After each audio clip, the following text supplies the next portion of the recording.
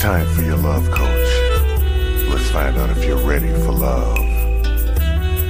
Here's your marvelous host, Nikki Lee.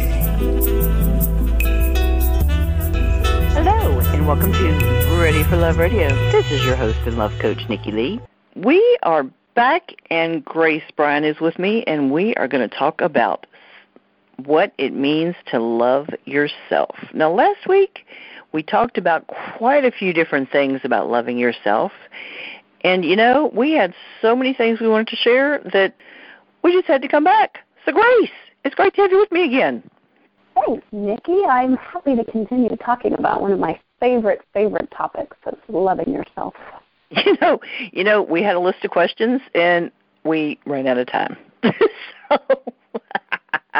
It's hard to condense all of this because there's so many aspects. Like we said in the intro to the last show, it's so simple, but it's so complex.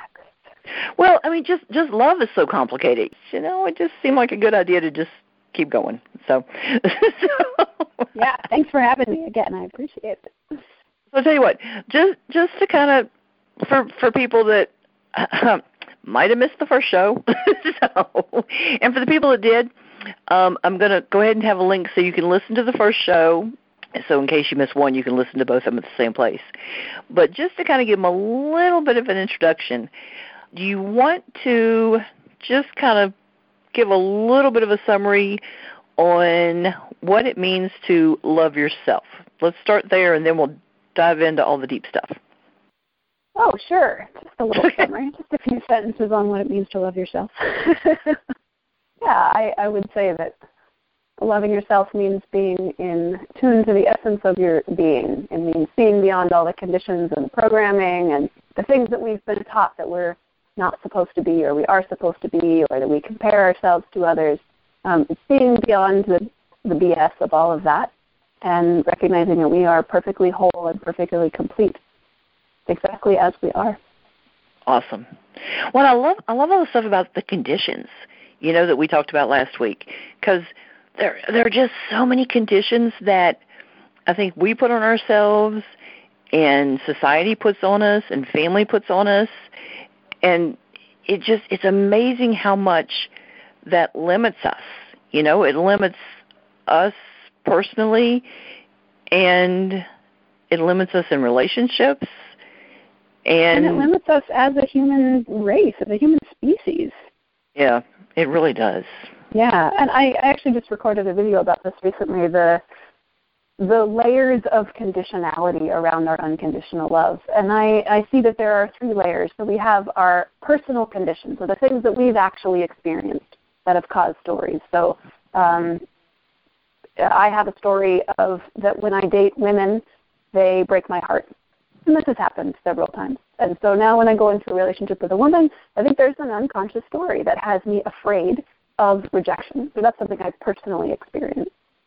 And then we have our social conditioning. So the things that we've both consciously and unconsciously been programmed by our society and our education and the media and the things that we directly come into contact with. And then we have our global conditions. And maybe some of that is our country, so American or North American or Western culture or even English conditions, and then as a global society as a whole. So these are things that we don't necessarily talk about as much, but like the heteronormativity and monogamy and this something we mentioned last time, the sad, makes me very sad, notion that we're only supposed to love one person, just one person for our whole life. And yeah, okay, we can love our kids too. Maybe we can love our mom and other immediate family members, but so we're not supposed to extend that love, either giving or receiving, to other people in our life. Right. It's it's just amazing how it just limits all facets of our lives. It really is. All right. Now, we finished up last week's show talking about the difference between comfort and love and how being uncomfortable actually is a sign of loving ourselves. Now, people that didn't listen to the show are going to think I'm nuts. But, you know, it's not the first time in this show. They're going to think that about me. So I'm just saying in case you didn't know that, Grace. Okay. And people listen all the time are very aware of that. Okay. So how do we show compassion for ourselves when we're first learning how to make choices from a place of love? Oh, we've got to embrace the mess. Got to embrace the mess, because as we talked about a lot last time, this discomfort of not pleasing other people, this discomfort of not doing things quote unquote right, and maybe letting go of what right is, means we're going to be messy. And this is something that that's taken me a lot of years to really embrace the mess. It's recovering from my perfectionism and being in the present moment instead of this is what it should look like, as opposed to this is what it is. This is what's actually happening right now. This is where the love is. Showing compassion to myself means being okay making mistakes and being messy and just being authentic in the ownership of that. Love the mess, huh? I like that. Okay. Absolutely, because when we're perfect, first of all, there's no such thing as perfect, but then we have some ideal of what things are supposed to look like.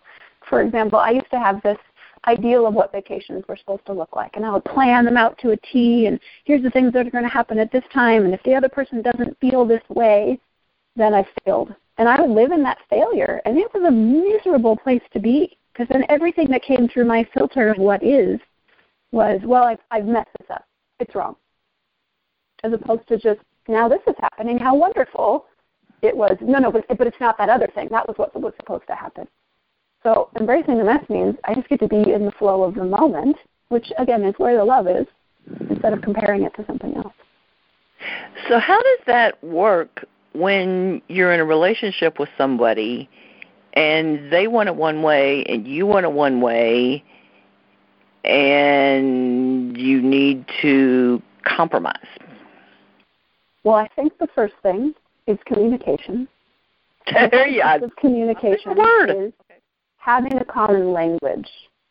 I think we're told that we should communicate, but we don't realize that we are unconsciously saying and carrying with us a lot of conditions that aren't the same.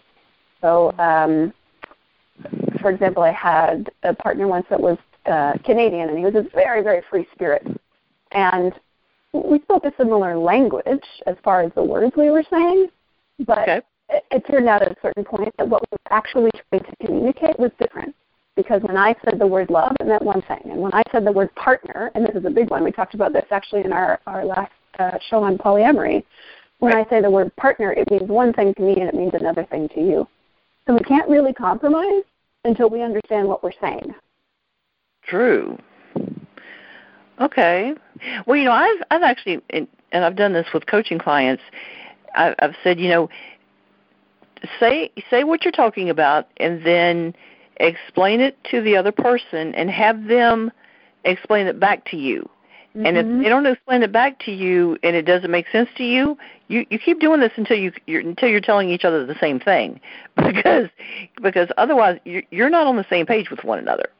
Make sure you're talking about the same thing. What we say and what we hear are often quite different. And people don't understand that the majority of communication is listening, not talking, listening. Yeah. If you're not listening, you're not communicating with each other. So. And listening is a sign of compassion, and it's a sign of love. It's a sign that we are not just so wrapped up in ourselves that we're willing to be with the other person. And a quote that I read last time that I'll read again for those who missed it, by an Indian sage, that I cannot but see you as myself. It is the very nature of love to see no difference. So having that compassion and choosing to compromise means kind of getting out of our own way and recognizing that there isn't just one way to do things, and maybe it isn't particularly loving to be totally attached or totally married to this one way that's right. Right.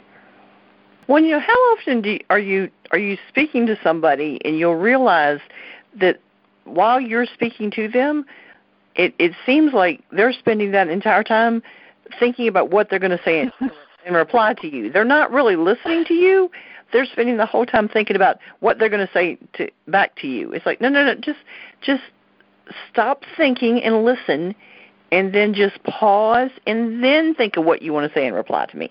It's amazing the difference that makes. Absolutely, because we're not in the moment if we're in our own head thinking about what we're going to say. That's it. You can't think about what you're going to say and listen to me at the same time. It's really hard to do those two things at the same time. I have some people who would say, I was multitasking. No, our brain actually can't do that. It does not have that capacity. I'm sorry.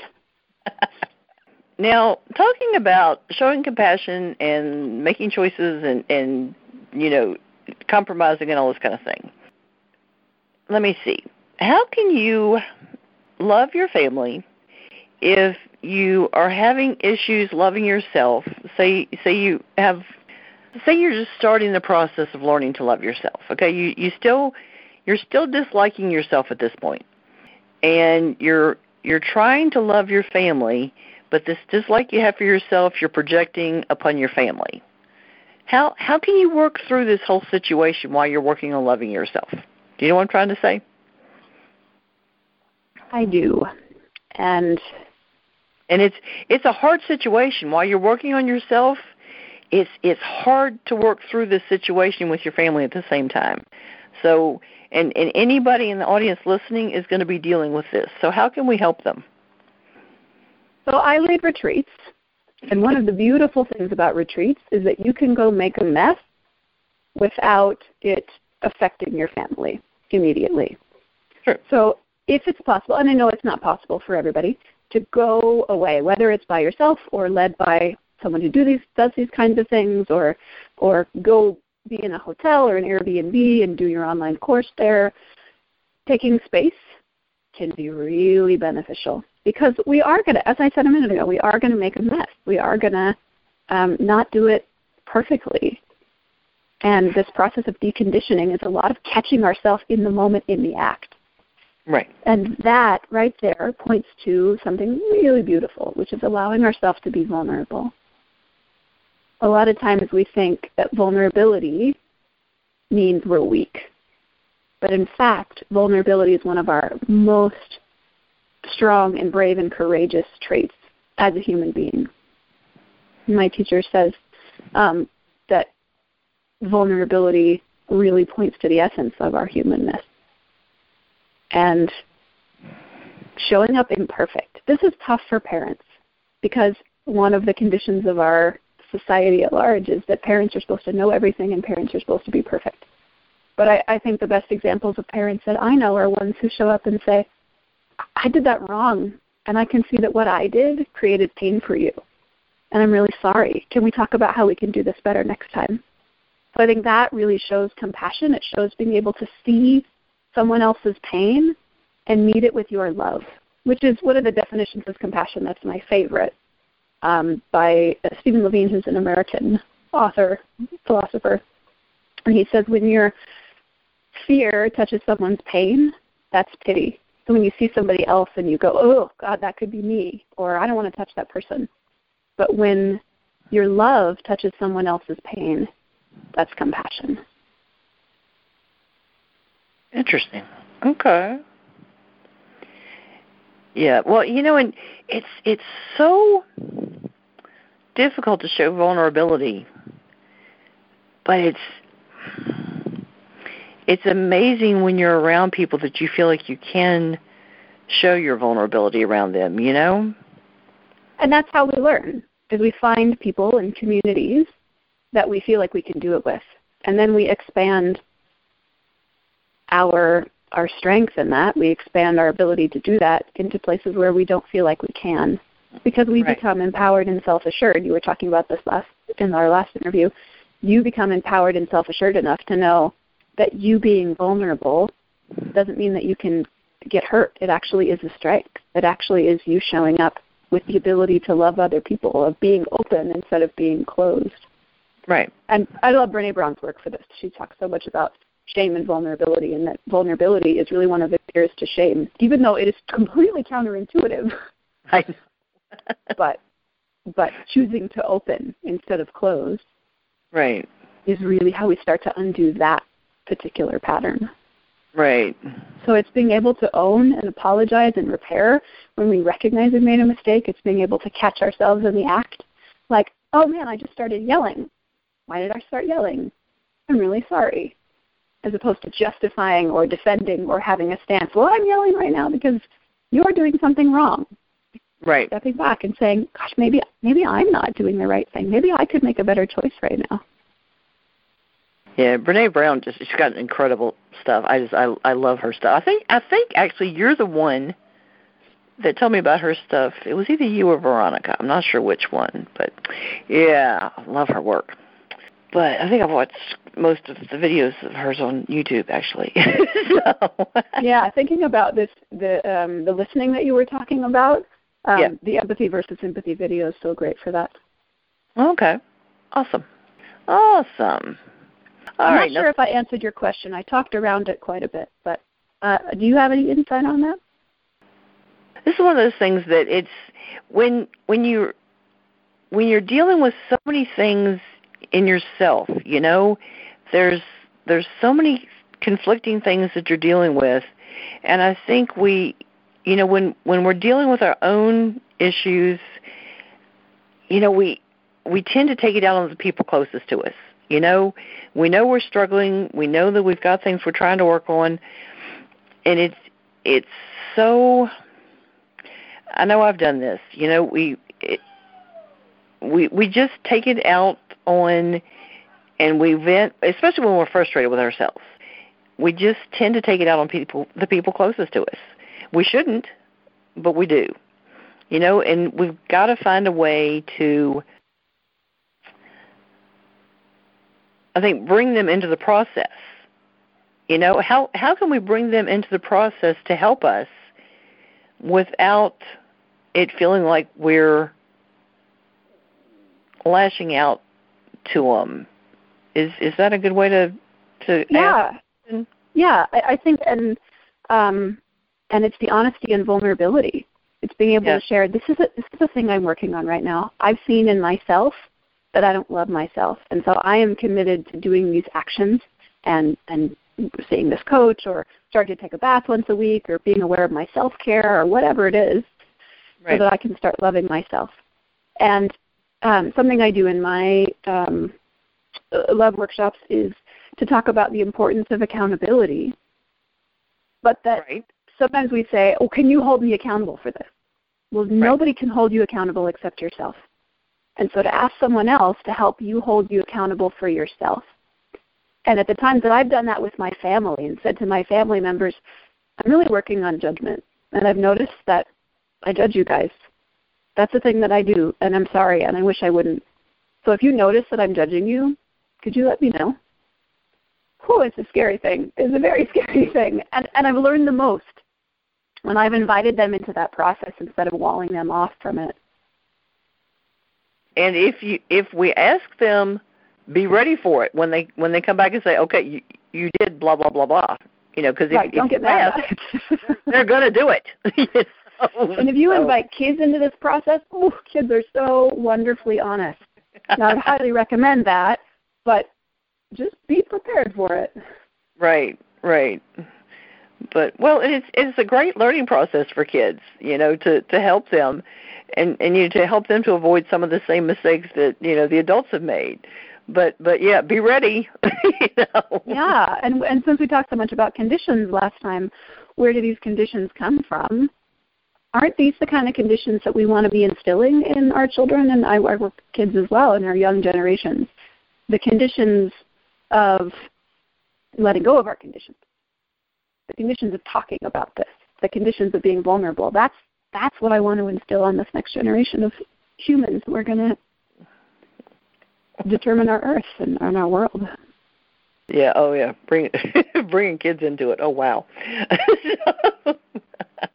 In the Love Yourself program, I suggest that very specifically, you know, bring somebody in as support and to be accountable to, and, you know, to go, not necessarily to go through the program with you, but for you to check in with and just to kind of follow up and to say, you know, this is what I'm doing, to make somebody aware that you're working through it and that you can, like I said, just check in, because it's good to have somebody to help make you accountable. So, yeah, I like that. Now, this next question I'm going to ask you, this is something we sort of started to talk about last week, but I wanted to hold off because I wanted to spend more time on it. So are you ready for this? Maybe. I think you are. Okay.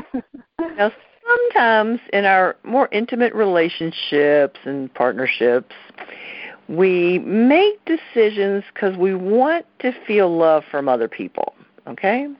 So now, when we do this, the question is it self-love or is it something else? So are we doing it to get something from the person, or are we doing it because we love ourselves, or what's behind it? Point to something else. Yes. Now, which direction would you take with this question? Well, I'm going to read a quote first. Okay. And this comes from a really beautiful book called Prayers of Honoring Voice by Pixie Lighthorse. It's called what again? It's called Prayers of Honoring Voice by Pixie Lighthorse. Okay, cool. And there's a prayer, a poem called Honoring Love. It says, help me during those moments when I cannot speak of my love, to realize that love moves in only one direction, out of me, and that's all that matters. Okay. Help me to realize that love moves in only one direction, out of me, and that's all that matters. I had to meditate on this for a couple of years to really understand it. In essence, the only love that we can actively do something about is the love that we give. Okay. And if we want to receive more love, if that's a desire or a longing that we have, aside from shifting the conditions and the stories and the shame and all of that where we don't believe that we're worthy of it or we don't believe that we deserve it, the biggest thing that we can do is to give love and not ask for it in return. Okay. The second part of that quote says that know that love comes to me in its own form and that I am not responsible for what it looks like. So love may come back at us in a very different form than what we want, than what the mind has decided through all of this conditioning that it thinks it's supposed to look like our, heteronormative one person forever kind of love. So that's the something else, I think. When we, and I don't remember exactly how you worded the question, but when we do things to please other people, it can come from a selfless, beautiful place. And if it does, then we feel light, we feel alive, and we feel joyful. But often we feel zapped and tired and under-resourced and non-resilient and non-reactive. And we can notice that the mind will say things like, oh, they didn't even thank me. They don't appreciate me. So we actually are doing that to receive something in response. So that's not a selfless love. It's not an unconditional love. It's a validation of our own worthiness. And I think a lot of people in intimate relationships have been programmed or conditioned to give love in this way, where we expect something in return. Do you think even if you don't expect something in return, but you don't get anything in return over a long period of time, that may happen anyway? What may happen? You may start to feel that way anyway? Yeah, sure. It could lead to feelings of resentment or unappreciation, and this is where the question you asked a while ago, compromise and communication. If that's something I'm feeling, okay, I could stay in my programmed mentality of not talking about it and just stuffing it down inside, or I could be really brave and say, this is something I'm feeling. So with my partner and I, a challenge is that sometimes when he's away, he forgets to communicate, whether it's to organize a phone call or a text. And this was much more prevalent at the beginning of our relationship because I have let him know that this is something I would appreciate. That I would love to remember that you love me even if you're gone for a month or 2 months or 3 months. I can't demand it. I can't expect it. But I can request it. Right.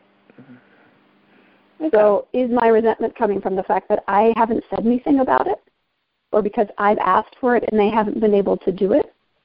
Because in the end, we can make requests, but we can't change anyone else, their behavior, their motivation, anything like that. But we can communicate, wow, it feels like, you're not here. It feels like you're not supporting me. It feels like you're not listening. Here's what happens. Here's what I feel. Right. Let's talk about it. Right. Okay. Yeah, because I think there may be people that may just feel like they can't speak up, and they may give and give and give and give and not speak up, and then just start to feel drained. Because, if you give and give and give and give, you do need something in return.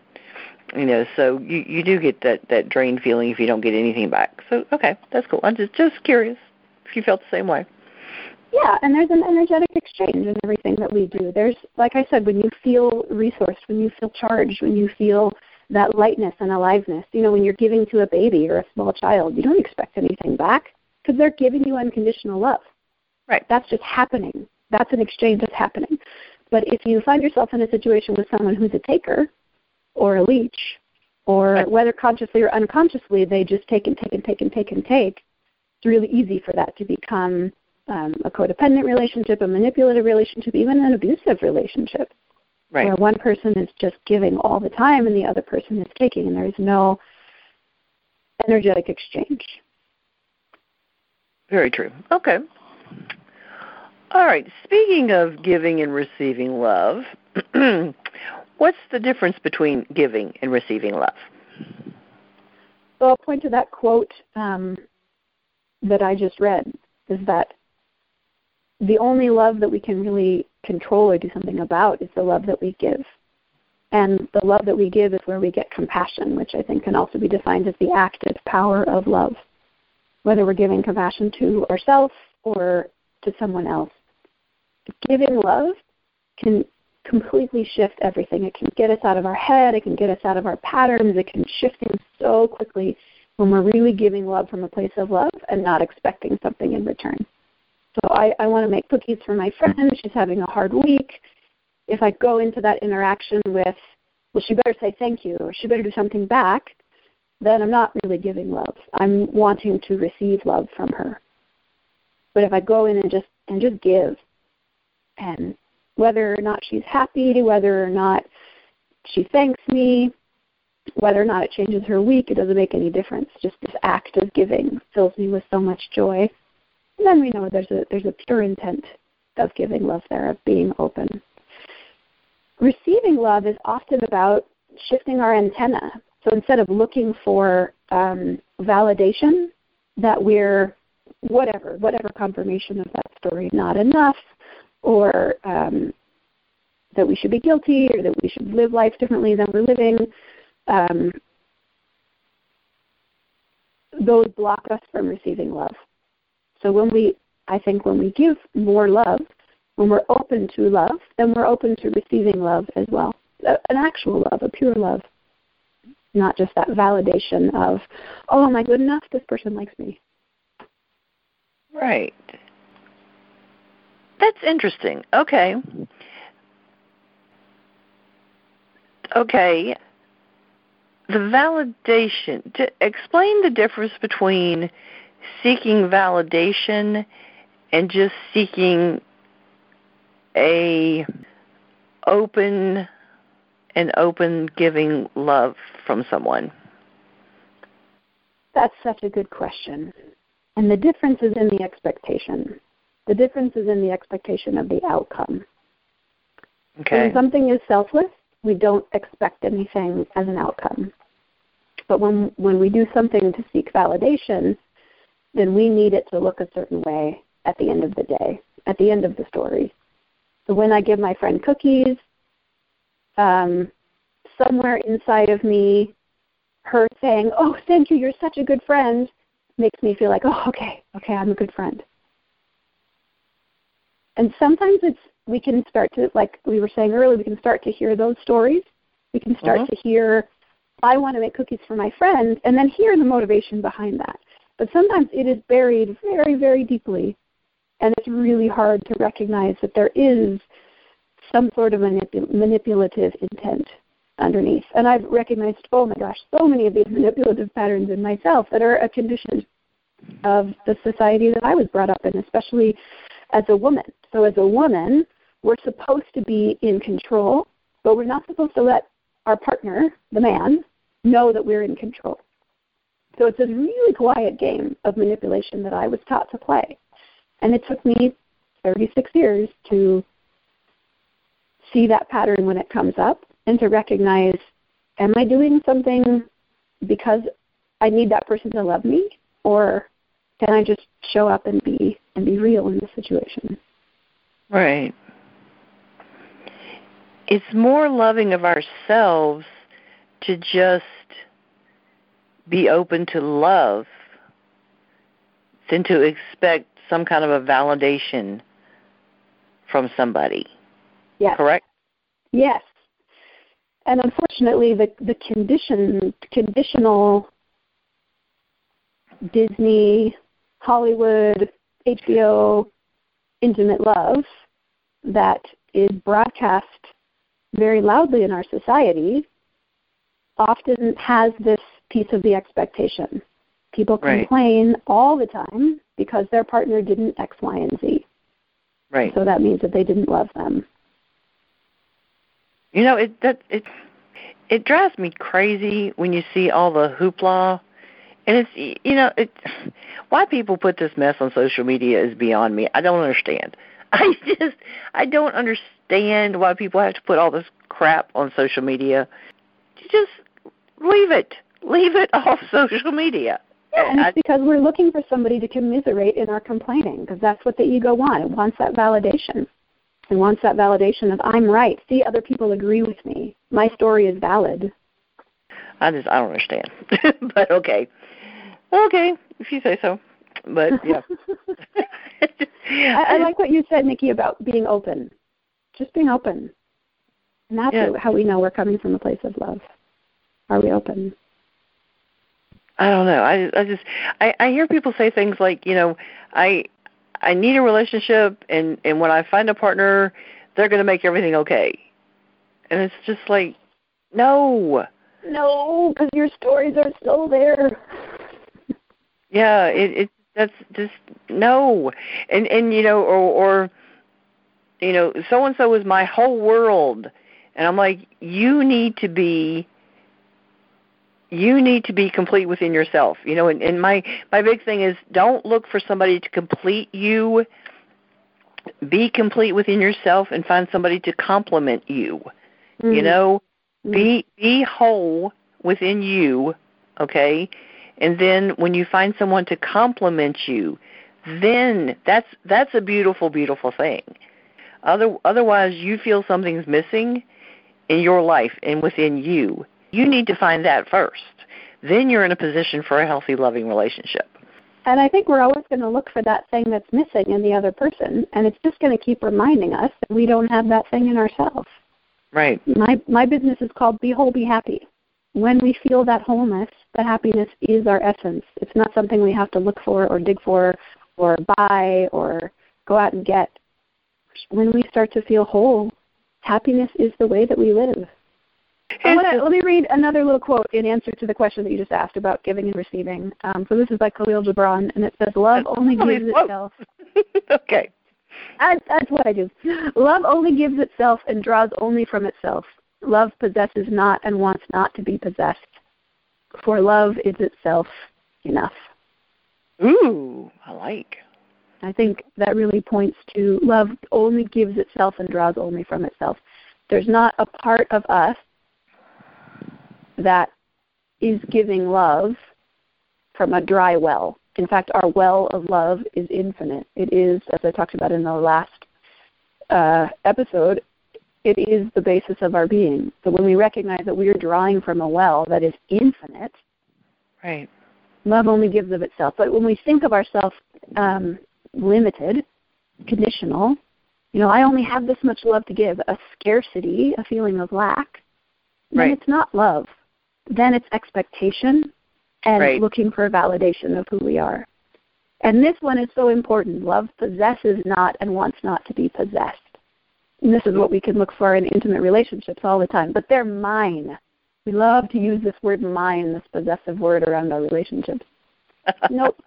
We cannot own anyone else.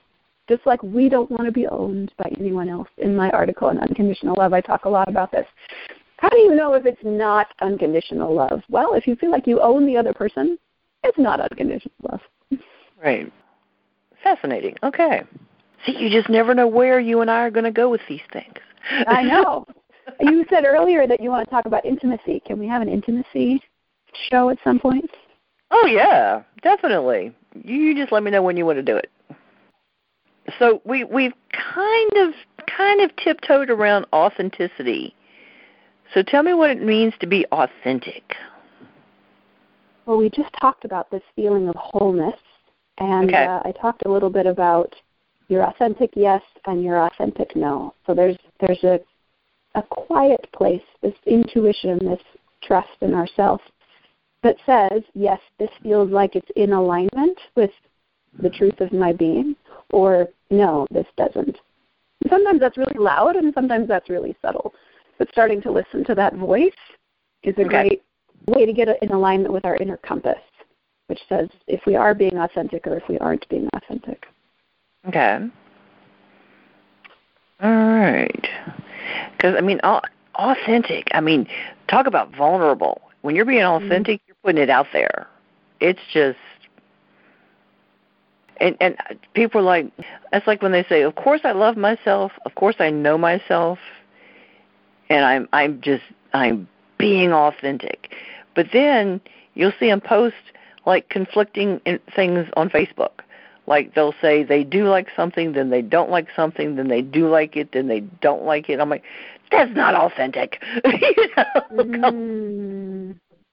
It's like people that drive down the road and they switch between this lane and that lane. I'm like, okay, pick a lane. Pick a point here, people. Make a decision. So. Well, you were just complaining about social media, and I think this is the danger of social media is that on the one hand, it gives us a place where we maybe don't have to conform as much because we're not face-to-face with people, but there's a real danger in that, too, in that we are so subject to the fear of being judged by other people, right, quietly or loudly, that we don't really represent the whole story. Right. But if you're being authentic, shouldn't you, like, have, like, an opinion and stick with it? Well, my opinions have certainly changed over the duration of my life. My political opinions, my opinions about my relationships and my views on certain things. But within 2 or 3 days? I don't know. It would be an interesting question to pose to this person who you're talking about. Because it sounds like that could be coming from a place of fear of who's looking. Ah, yes. Okay, but how many times in 1 week do your opinions change? How about that? No comment. No, I hear you. There's certainly an authenticity in standing up for your convictions.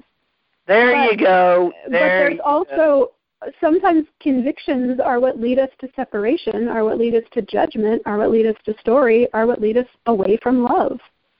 So when we have convictions around, I believe this thing and everyone else who believes it is wrong, okay, that's not coming from a place of love. True. Okay. Well, it seems to me that when you're being authentic, you know your mind, though. You don't let everybody sway you. You don't change your mind every time somebody else changes their mind. But this is a whole other conversation we could go down. Because then we have to talk about mind and thoughts, and I'm a meditation teacher, so that's right. I really want to go there today. But if we point it back to self-love, what is authenticity as it relates to self-love? Yeah. We're being authentic when we're really loving ourselves, when we're showing ourselves compassion, when we're accepting ourselves, and we're able to be in the moment with what is instead of the lens of should. It should look like this. So we're being inauthentic, I think, when we compare what is with what we think it should be or what we think other people think it should be. And this is where we lie to please other people. We do things that aren't in line with our inner values or our authenticity. True. To make other people happy or supposedly make other people happy. This is often one of the first things that people notice when they get on this path of self-love or this path of self-discovery of looking within is, whoa, I have done things to please other people my whole life. Why have I done that? I'm so unhappy. That's it. Very true. You know, I got an interesting thing in my email this week, and it's called a self-love dream catcher. And I think the fact that it landed in my email last week when we did the show, that was just too cool. And I think dream catchers I love dream catchers. They're just so fascinating and just beautiful the way they're done. But this was cool because it had all the elements of self-love, whether it's the different parts of our being that's impacted in all this different stuff. And it said that self-love includes self-acceptance, self-compassion, and self-esteem. So what do you think about those three parts of that? Do you agree with those, that we need all of those for self-love? Oh, absolutely. I think they cover our worthiness, this validation that we're talking about. I think self-acceptance is incredibly important. We have to accept all the parts of ourselves, even and especially the ones that we don't like. We have to accept that they're true right now so that we have the power to choose them if we want. And then we've already talked about self-compassion, but that's incredibly important, the ability to not judge ourselves, but to hold ourselves in love. Definitely. Yeah. Definitely. And our self-esteem all works into it, too, because it just, we've got to have all three of those. Self-esteem is really a feeling of worthiness, which is so many people's obstacle to self-love. I'm not worth it. I don't deserve it. Right. Well, and it brings out, too, that it includes our mental state, our spiritual state, our physical, and our emotional. So it's all of the parts of us. So it's all of that. And then I like how she also includes on here that it includes our thoughts, our vision, our intuition, our feelings, our reaction, our roots, our actions, and our decisions. So it's every part of our being and just all of us. Every part of us is included in our self-love. I really like this. This is very cool. But I like how she did this. Yeah, I love what you just said, that it's every part of us. So we can't really say, I love myself until we dig deep into the essence of who we are and what we are and our actions in the world and our thoughts and our words. All of these things eventually come into alignment in love and in compassion. And if we leave any of that out, we're not fully loving ourselves. I think when you say, I get frustrated when people say that they love themselves. Do you really?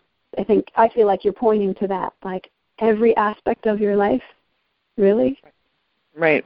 Well, that's my thing when people just say, of course I love myself. I'm like, it just seems like a reaction without giving it thought. I think that's what drives me crazy. Because I'm like, when I look at this sketch, as simple as this sketch may look on the surface, and then you say, okay, mental, spiritual, physical, emotional, just when you look at that, that's so all-encompassing. And then you say, okay, then thoughts, vision, intuition, feelings, reaction, action, roots, decisions. Wow. That's everything. That's everything about us.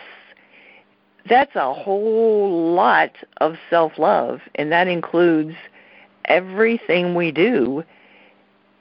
And that's a wow. I don't know. I think I take it so much more personal because I know what it took to evaluate all those parts of my life and what it took to get here, I think that's why I take it so personal when people say that. Maybe that's what it is.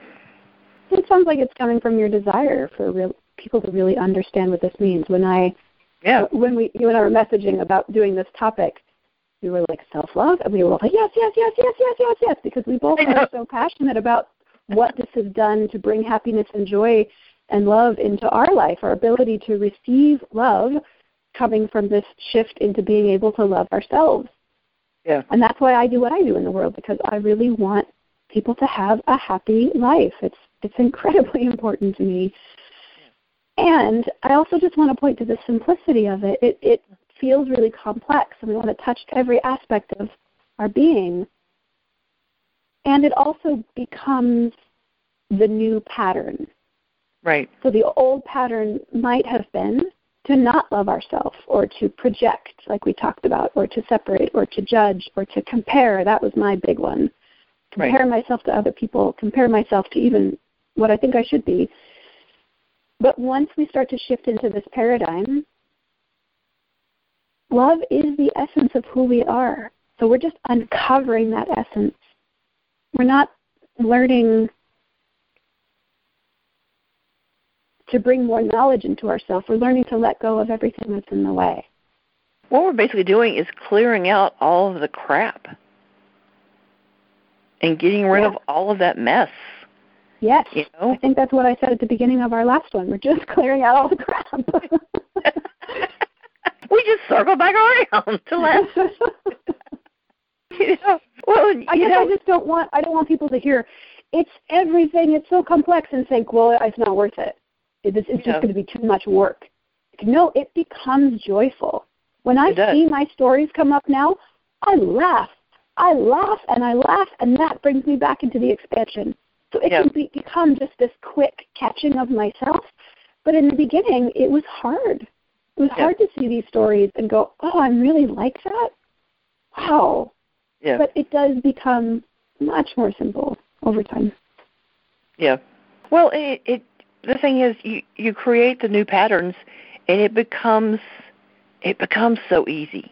It does become a new pattern, and it just becomes how you live, and it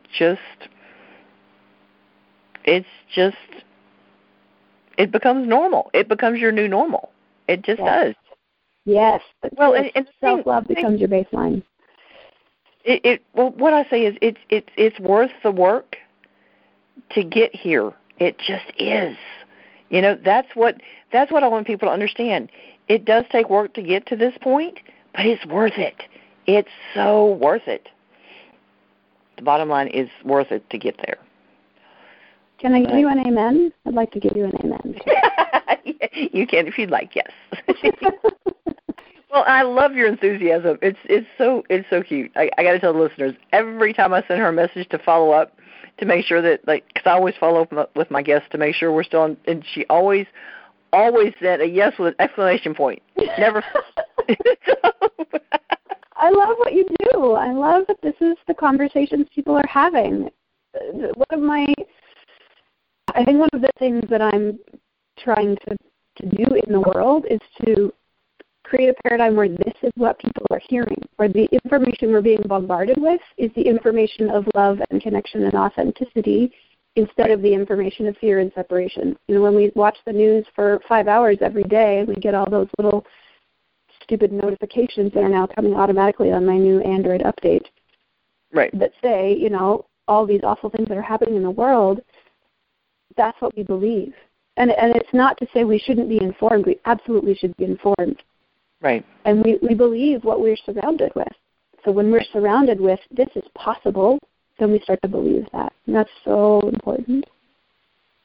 Well, I'll tell you what, one of the things with my love, accept, and respect yourself, and I think loving ourselves, accepting that there's things we need to change, and then respecting that we're working to make the changes, you got to have all three of those. So self-acceptance is one of the important things that we were talking about.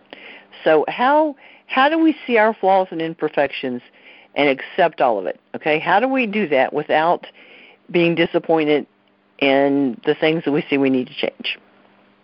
Because that's important. We don't want to say, oh, God, there's so much I need to change, and get disappointed and discouraged at the very beginning. How do we do that? My personal motto is take nothing seriously. Okay. Well, there you go. Which actually hold everything sacred and take nothing seriously. But we laugh. That's an important part, is that we laugh. Okay. And we see that everything is possible to change if we want it badly enough. And one piece at a time. True. If we try to overhaul everything about ourselves, nothing's going to stick. We're going to get frustrated and we're going to run away.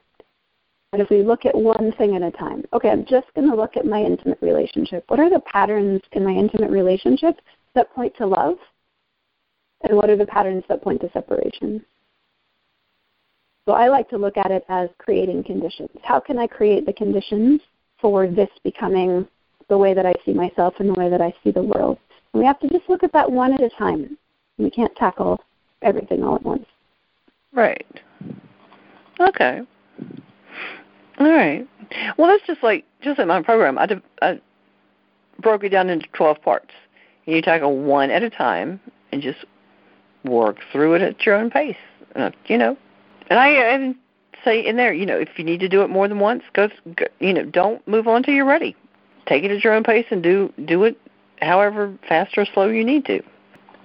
Yeah, really let it sink in. Don't expect it. This is another big piece, is don't expect it to be done in one day.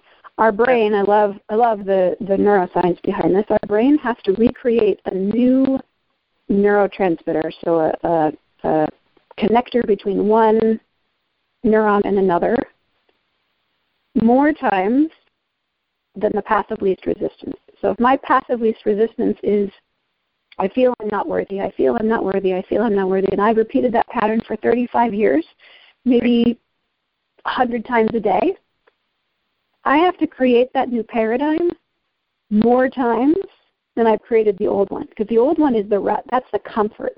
That's the path of least resistance in my brain. So don't expect this to happen overnight. But don't be daunted by that either, because we've done that unconsciously for so long. But with consciousness, with an awareness to what we're doing, it can happen 100 times as fast. Right. But we do have to be perseverant and non-expectant of it looking a certain way or happening overnight. Exactly. And the most important thing, you can change it. Yes. Anything. We are limitless. We can change anything. That's it. I think there's an important question here that maybe you find this in your coaching. I certainly do. Okay. That sometimes we have to change the external, and often we don't. Often we just really have to go inside. But sometimes we find we're in a situation where we got to just walk away for a little while. Like what's around me is so toxic that it is like pulling teeth to just try to change one little thing. So maybe I change my outside world for a little bit and then go back into that tough situation with a new resilience and a new belief in myself. But if that external situation that I'm in is so exhausting that I just can't ever get a leg up, then maybe we shift that a little bit for now to give ourselves just the peace to try to change things. I think that's where some people just get so overwhelmed and don't believe that they can, because their external situation is really, really hard. True. Well, different people need to approach it from different directions and different angles and different perspectives. So we got to figure out what's the best for each person. Right. Like when you said, how should we start loving ourselves? Well, it depends on where we're coming from, certainly. Definitely. Like I said, the same approach doesn't work for every person. And there are some steps that will help most people. Becoming aware of our stories, looking at our thought patterns, creating new conditions, having a daily practice of an affirmation or a meditation or a conversation with someone who's helping to hold ourselves accountable. These things all help. Right. Certainly does. We don't have to create our path or create our own wheel. We don't have to reinvent the wheel. But we do have to recognize that the wheel is going to apply to everyone a little bit differently. It does. Very good. Well, I'll tell you what, I think we've given them all kinds of things to think about. What do you think? I think so. Did we exhaust our long list of questions? I think we actually got through all the questions. It only took 2 hours. Well, I really hope that this inspires people to think about it and to comment and to have these conversations and to reach out to both you and I and make this our new world. Definitely. Well, I'll tell you what, how can the listeners find more information about you? Thank you for asking. My website is BeWhole.com. So it's BEWHOLE, BEHAPPY.com. And I am a personal coach, a spiritual coach, a love and intimacy, and a relationship coach. I also give retreats, and a lot of the retreats are about living from an open heart, shifting into a new paradigm, how to love ourselves, how to re-language the body. And I just love to talk to people about this. So I also do free 30-minute intro calls just about how you can create your own path in all of this beautiful new world. Awesome. Well, I tell you, so next time we're talking about intimacy, huh? Yes. That was my exclamation point. At least one exclamation point, always. Thank you, Nikki. It is always a pleasure to dive in with you.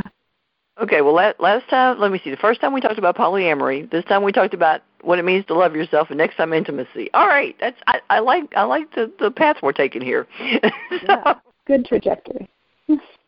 Never know. All right, I highly recommend that the listeners check out my Love Yourself program, and if you'd like to, you should check out on my website on www.readyforloveradio.com/loveselfprogram. You'll find all the details.